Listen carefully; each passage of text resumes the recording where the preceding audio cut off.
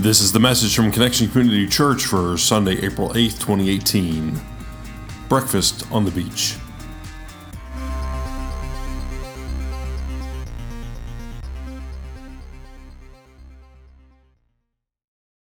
Good morning, Connection Church. Good morning, I'm Alan Jones. If this is your first time, normally I'm standing here. My wife, Carrie, is here. We normally kind of ping-pong the message back and forth, but she's not here this morning. She's serving on as a spiritual director for a retreat weekend for teenage girls. It's called Chrysalis. I ask that you keep the weekend in prayer as there's a team of, 25 or so youth and adults who are helping these 25 teenage girls, butterflies as we call them, realize a deeper relationship with Jesus Christ. By the way, 7 of those butterflies are from Connection Community Church. Yeah. So, as are several of the team who are overseeing the weekend. So please keep that in prayer. Anyway, as I said, I'm Alan Jones, and I'm a sinner who's been saved by God's grace through Jesus Christ. Let's pray. Let's pray. Most holy God, thank you for each one who's here this morning. It's no accident that we're here. I pray that the words I share are yours, and that those who are here, you would that they would hear what you would have us to hear.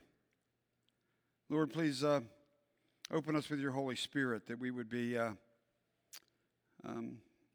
open vessels to your word this morning, and that we would realize change and transformation through what you bring us today. Please help me to get out of the way so that your word can clearly be heard. We ask these things in the name of the Father, and the Son, and the Holy Spirit. Connection Church said, Amen. So, we're 1 week removed from Easter, from the empty tomb that we read about last week in the book of John, the interaction between Jesus and Mary Magdalene. As we read on in that chapter 20, which we started last week, as we continue to read further in that chapter in this book of John found in the New Testament, we find that on the evening of that first Easter, the disciples are gathered together in a room with the door locked. And it's locked because they fear for their very lives. They saw what happened to Jesus, and being associated with him, they're afraid that they may encounter the same end to their lives. They're scared to death. So things are really in a turmoil. So they're gathered together, finding strength from one another in this room. And then something really, really wild happens, considering that the door is locked. The resurrected Christ, Jesus himself, comes into the room, locked door and all, and stands among them and says, "Peace be with you." I'm not sure how much peace it brought him, but, he said it. I hope maybe, Jesus is pretty powerful, so maybe it brought a little bit of peace to him. He shows them his hands where the nails were when he hung on the cross. Actually, it's more like here from what I understand. And his side where one of the soldiers had pierced it with a sword. And the disciples, they're overjoyed to see him, of course. But it must have been really kind of freaky, don't you think? Especially come through the locked door. And then Jesus breathes the Holy Spirit on them, preparing them for their missionary work in the world. Wow. Quite a scene. I can only imagine what the disciples must have been feeling. I bet they didn't know which end was up. It's been a crazy, crazy week, and especially a crazy weekend. Their reality has been turned literally upside down. Jesus has totally rocked their world. He did it while he was living for 3 years. And now that he's dead and resurrected, he's rocking it harder than ever. I'm sure their heads are just spinning. Things seem totally out of their control anyway. And they're probably wondering what in the world is going to happen next. So then we ask, well, what do we do when our world gets turned upside down? What do we do when things go crazy, when things get out of control? Well, for me, when things get crazy and going in a direction I'm not sure of, when things seem way out of my comfort zone, when I need to take a little quiet time to refocus, to do something that isn't crazy, something's familiar, comforting, comfortable. Of course, I'm talking after we pray. Praise the given here, okay? So we're going to pray. But then is there some kind of a place you go or something you do that kind of brings you comfort, that kind of settles things down? See, if you know me, what I do is I put on a pot of spaghetti sauce. I find great comfort in that. The cooking it, the preparing it. I mean, I'm talking homemade sauce here, not just a bunch of rag glue. And so there's comfort, and there's real comfort in making sure that what you cooked was right on the other end. So, or maybe I might, like if it was today, maybe I go home and watch a ball game. I'm not sure the way the Phillies are playing, how comfortable that would be. But anyway, hopefully maybe we get a 20-1 like yesterday, and that would be comfortable. Or maybe watch an old movie, something that's familiar, something comfortable, something safe. What about you? What do you do? Is there something you do when things are crazy and you need to get to your comfort zone, that place that allows you to kind of just hunker down a little bit? You know what the disciples did? Well, they went fishing. They went fishing, 7 of them anyway. Peter, Thomas, Nathaniel, James, John, and 2 others that the scripture doesn't give us their name. They went out to fish. For Peter, James, and John, anyway, this was returning to what they'd done professionally before Jesus called them out of it 3 years ago. I mean, this is what they did. This is, back to, it's like old home week for them. It's what they, like I said, what they did before he told them to drop their nets. And so now it's kind of a crazy time, crazier than any time during the 3 years they'd followed Jesus. And so they return to something they know, something comfortable. Return to the water, to the boat, to the fish. They hang up their gone fishing sign. Scripture doesn't tell you that, but it's a little add-on. It's a little bonus this morning. They hang up their gone fishing sign, and they escape from the post-resurrection realities of life, which are getting kind of crazy. So Scripture tells us they went out, got in the boat, and fished all night and caught nothing. These are professional fishermen, for crying out loud. They caught nothing. Who here's ever been fishing and caught nothing?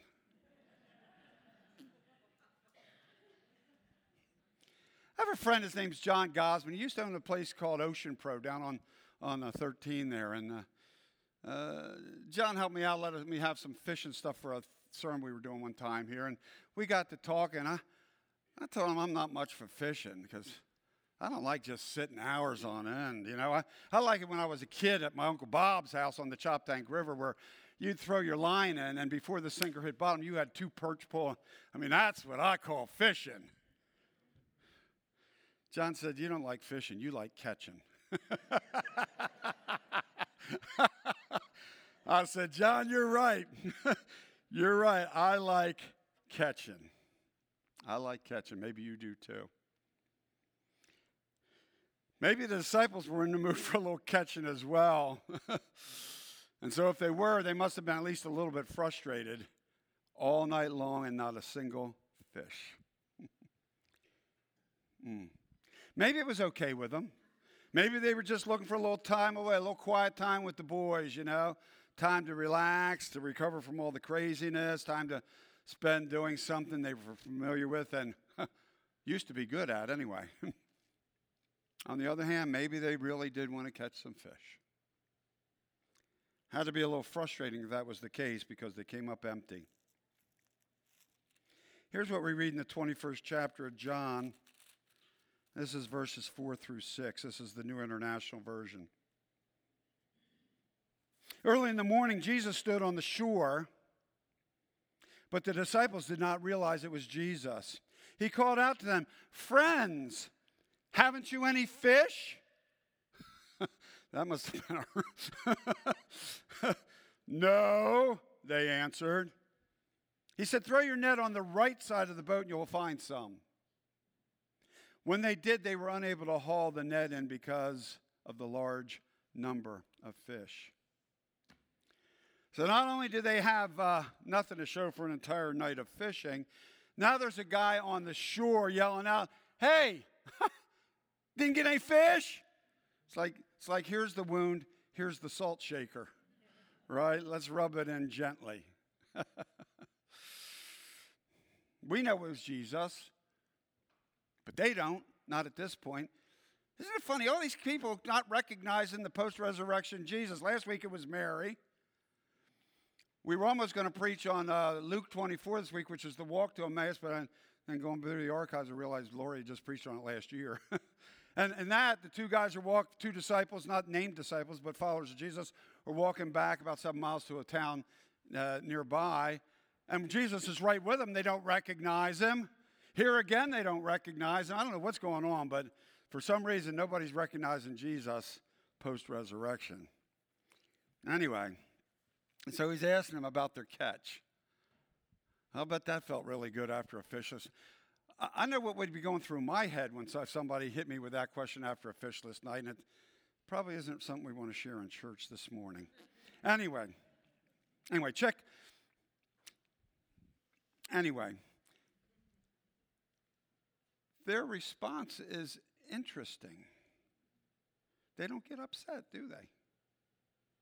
Yeah. They do what Jesus tells them, and bingo, they haul in so many fish, they can't even, it almost breaks the nets. Wow.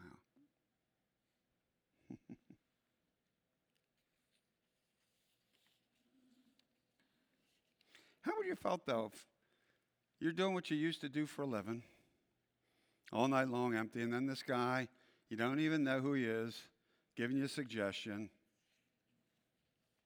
Would you have had the open attitude? Would you have tried what he said?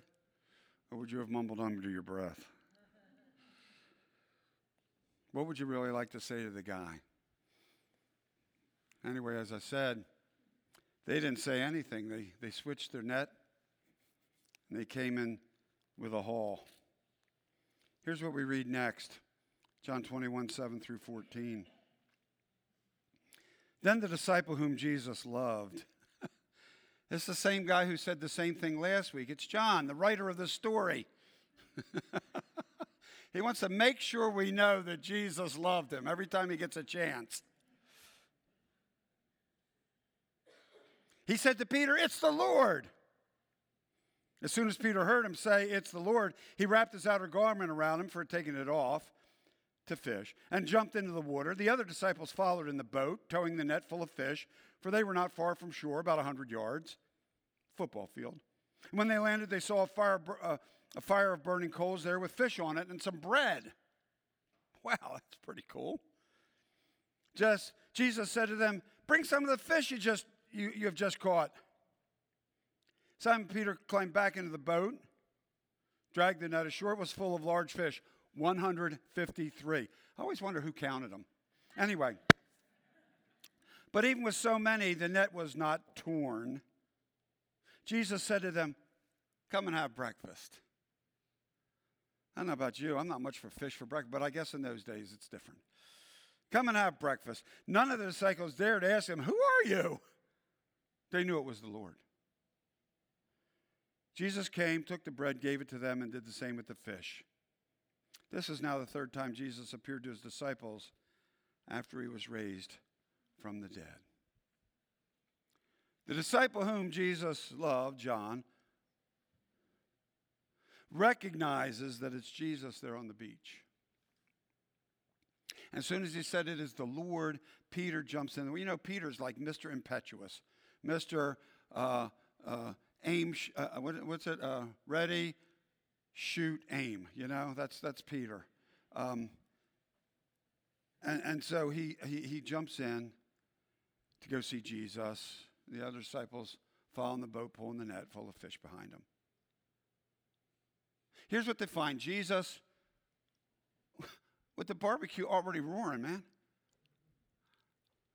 I like gas myself. He's probably using charcoal. I don't know.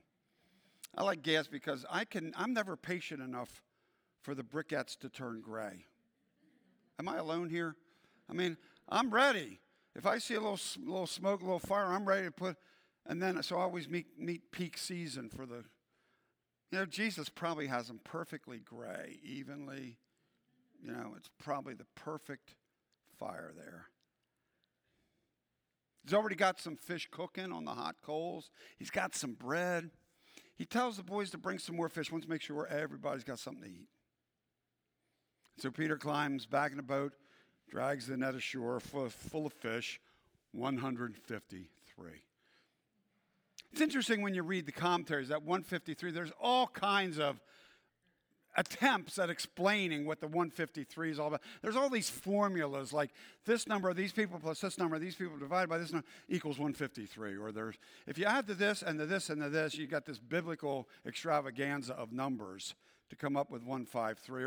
Or one was, well, there was 153 species of fish, and there was one of every kind of those in the net. And then that represents that there's, Jesus is for all of us, for everybody, all diversity. It's like, you get tired. I'm a simple guy. No kidding. And I like to keep it simple. I think the main purpose of this number, and this is an Allenization. This is not from one of the commentaries. This is my spin. I think the main purpose of this number is to help us realize that this isn't just another exaggerated fish story, if you know what I mean. You know what I mean by a fish story? Exaggerated, out of proportion. See, this number is real. 153. It tells us there were this many fish. This is actuality. We're not dealing in exaggerations or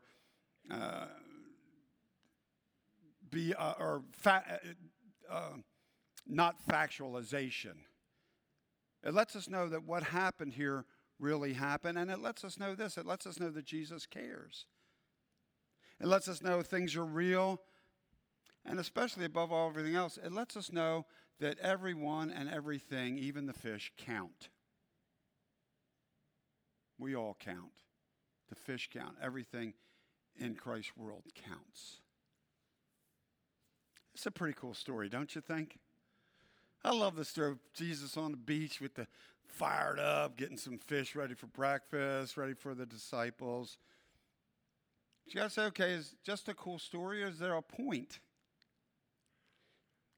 Pretty much I've found when you're reading in Scripture, when it's said, there's a reason for the things that's said and there's a reason for the things not said. And the reason for the things said is that they're important for some reason. There's a reason they've been included. It's not just to have a cool story. There's a reason it's in there. And I think maybe this is why it's in there. Even when things get crazy, even when we're not sure where Jesus is leading us. You ever been not sure where Jesus is leading you? Can I get an amen? Amen. Yeah, I've been there. And sometimes it's an hour, sometimes it's a day, sometimes it's a week. I've been there for 6 months or a year before. Any more amens? Yeah. Yeah. So even when things get crazy, even when we're not sure where Jesus is leading us, even when we need to get back to something we're familiar with, something comfortable, something that we know, maybe we're sure of, even when these things happen, even if we don't see him right or recognize him, right there in the midst of everything is Jesus. Notice he was right there in the midst. They didn't recognize him at first, but he's right there in the middle of things, wasn't he? Right there in the middle. The resurrected Jesus, the one who literally went to hell and back for you and me. Even when we put the gone fishing sign up in the window, and when I say the gone fishing sign, it could be literally or I could be speaking figuratively. You know what I mean? Going fishing for you might mean really going fishing, or it might mean, for me, it might mean going for a bike ride or cooking a pot of spaghetti. Or for you, it might mean a walk in the park. For you, it might mean a round of golf. It might be tennis. It might be spend some time with your grandchildren. It could be whatever it is. Going fishing, that represents those things for each of us that allows us to get away from the crazy. So even when we put up the going fishing sign in the window to get the break that we so desperately need, Jesus, who gave his very life for each and every one of us, is right there waiting for us with breakfast on the beach.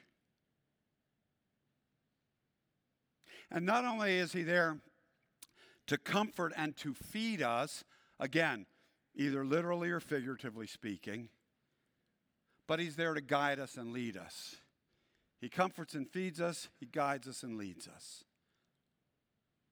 When we've been fishing all night, so to speak, and we come up empty, it's Jesus who knows our situation, who calls out to us, who tells us to cast our nets on the right side of the boat. Did you catch that?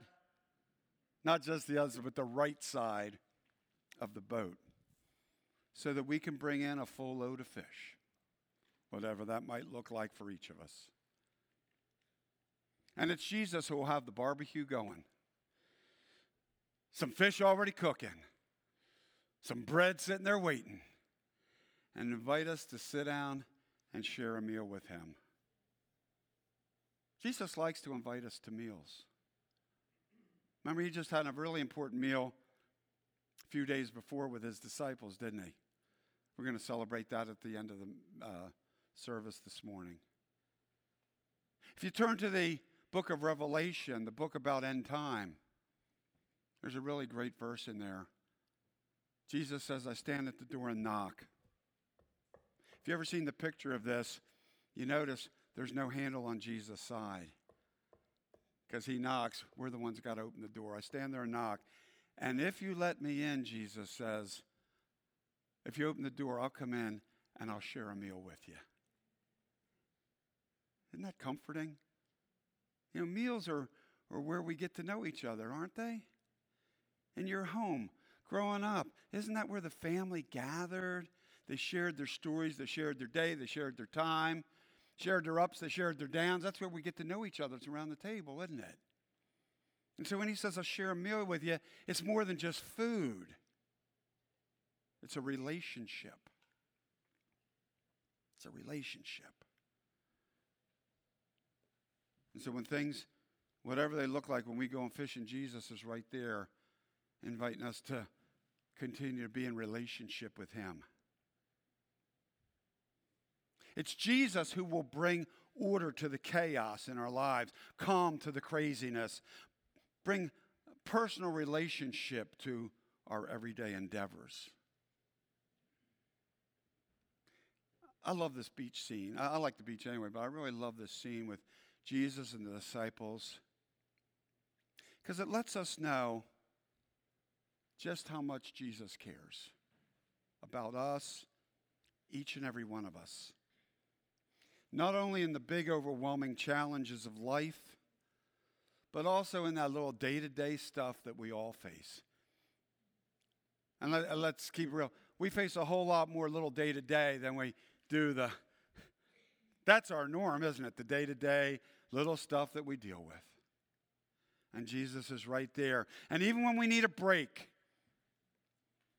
when we escape the craziness and turn to something comfortable and familiar, Jesus is right there in the midst of it with us. And when we need help, even with the things that we're familiar with, like these guys fishing, even with the day-to-day routines, even the things we're familiar with, even the things that shouldn't be overwhelming but sometimes are more than challenging for us, Jesus is right there, just as he was on the shore when the disciples were out fishing in the boat. And when we face those challenges, here's the thing, it's important for us to listen.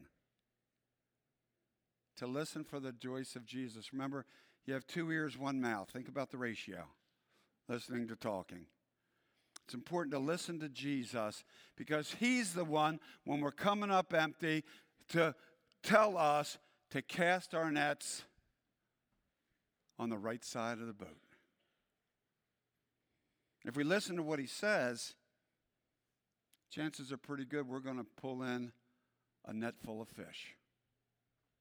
Again, whatever that looks like for you.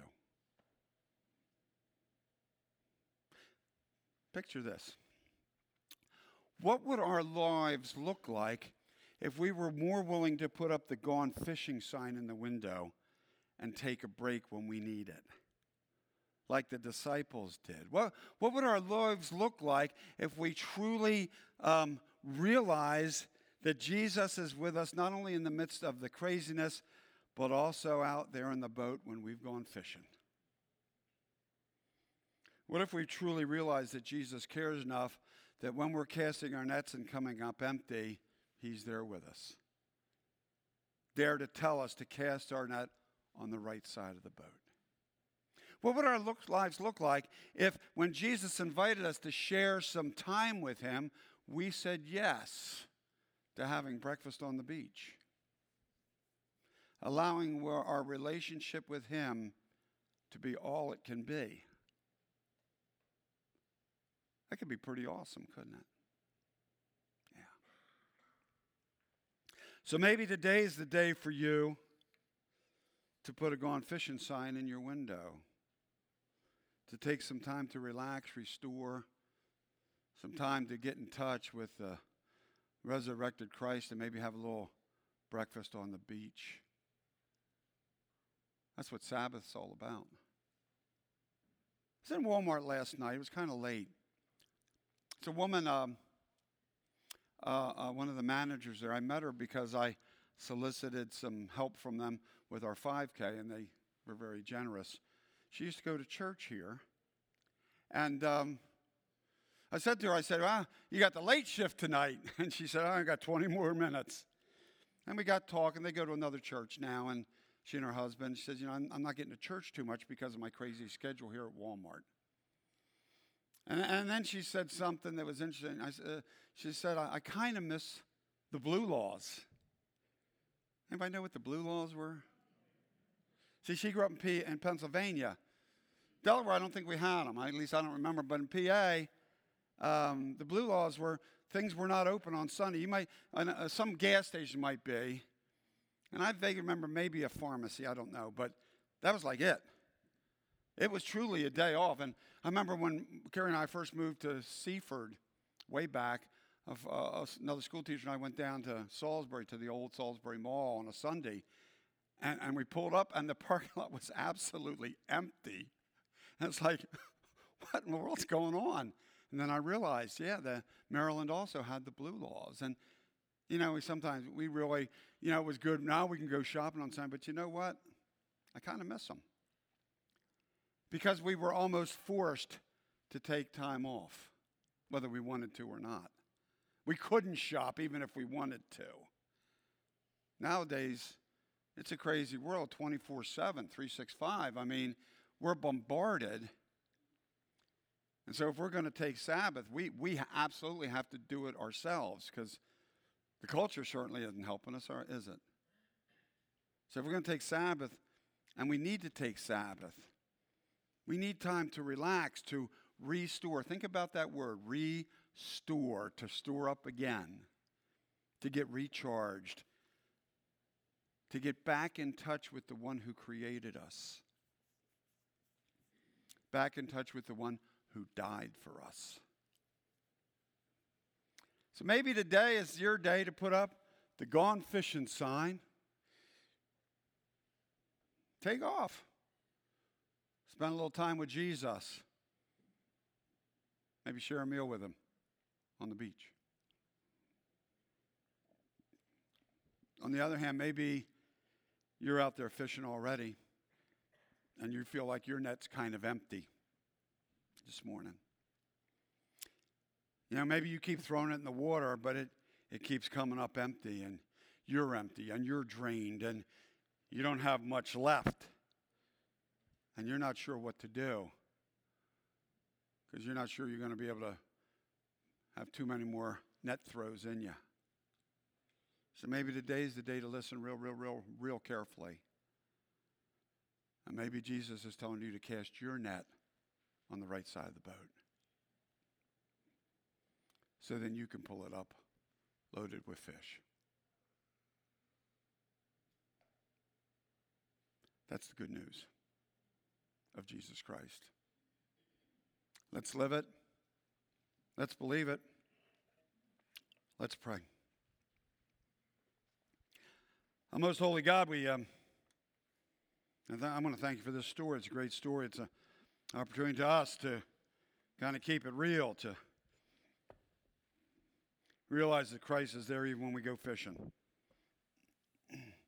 Please help us to know when we need that time away, and please help us to know that Christ is with us. Please help us to throw our nets on the right side. Please help us to pull full nets in. Father, Son, Holy Spirit, we pray. Amen. Thank you for joining us for our podcast.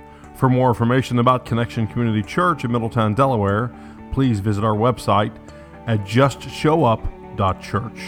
You can also call our church offices at 302-378-7692. Connection Community Church, connecting people with Jesus and the life He offers.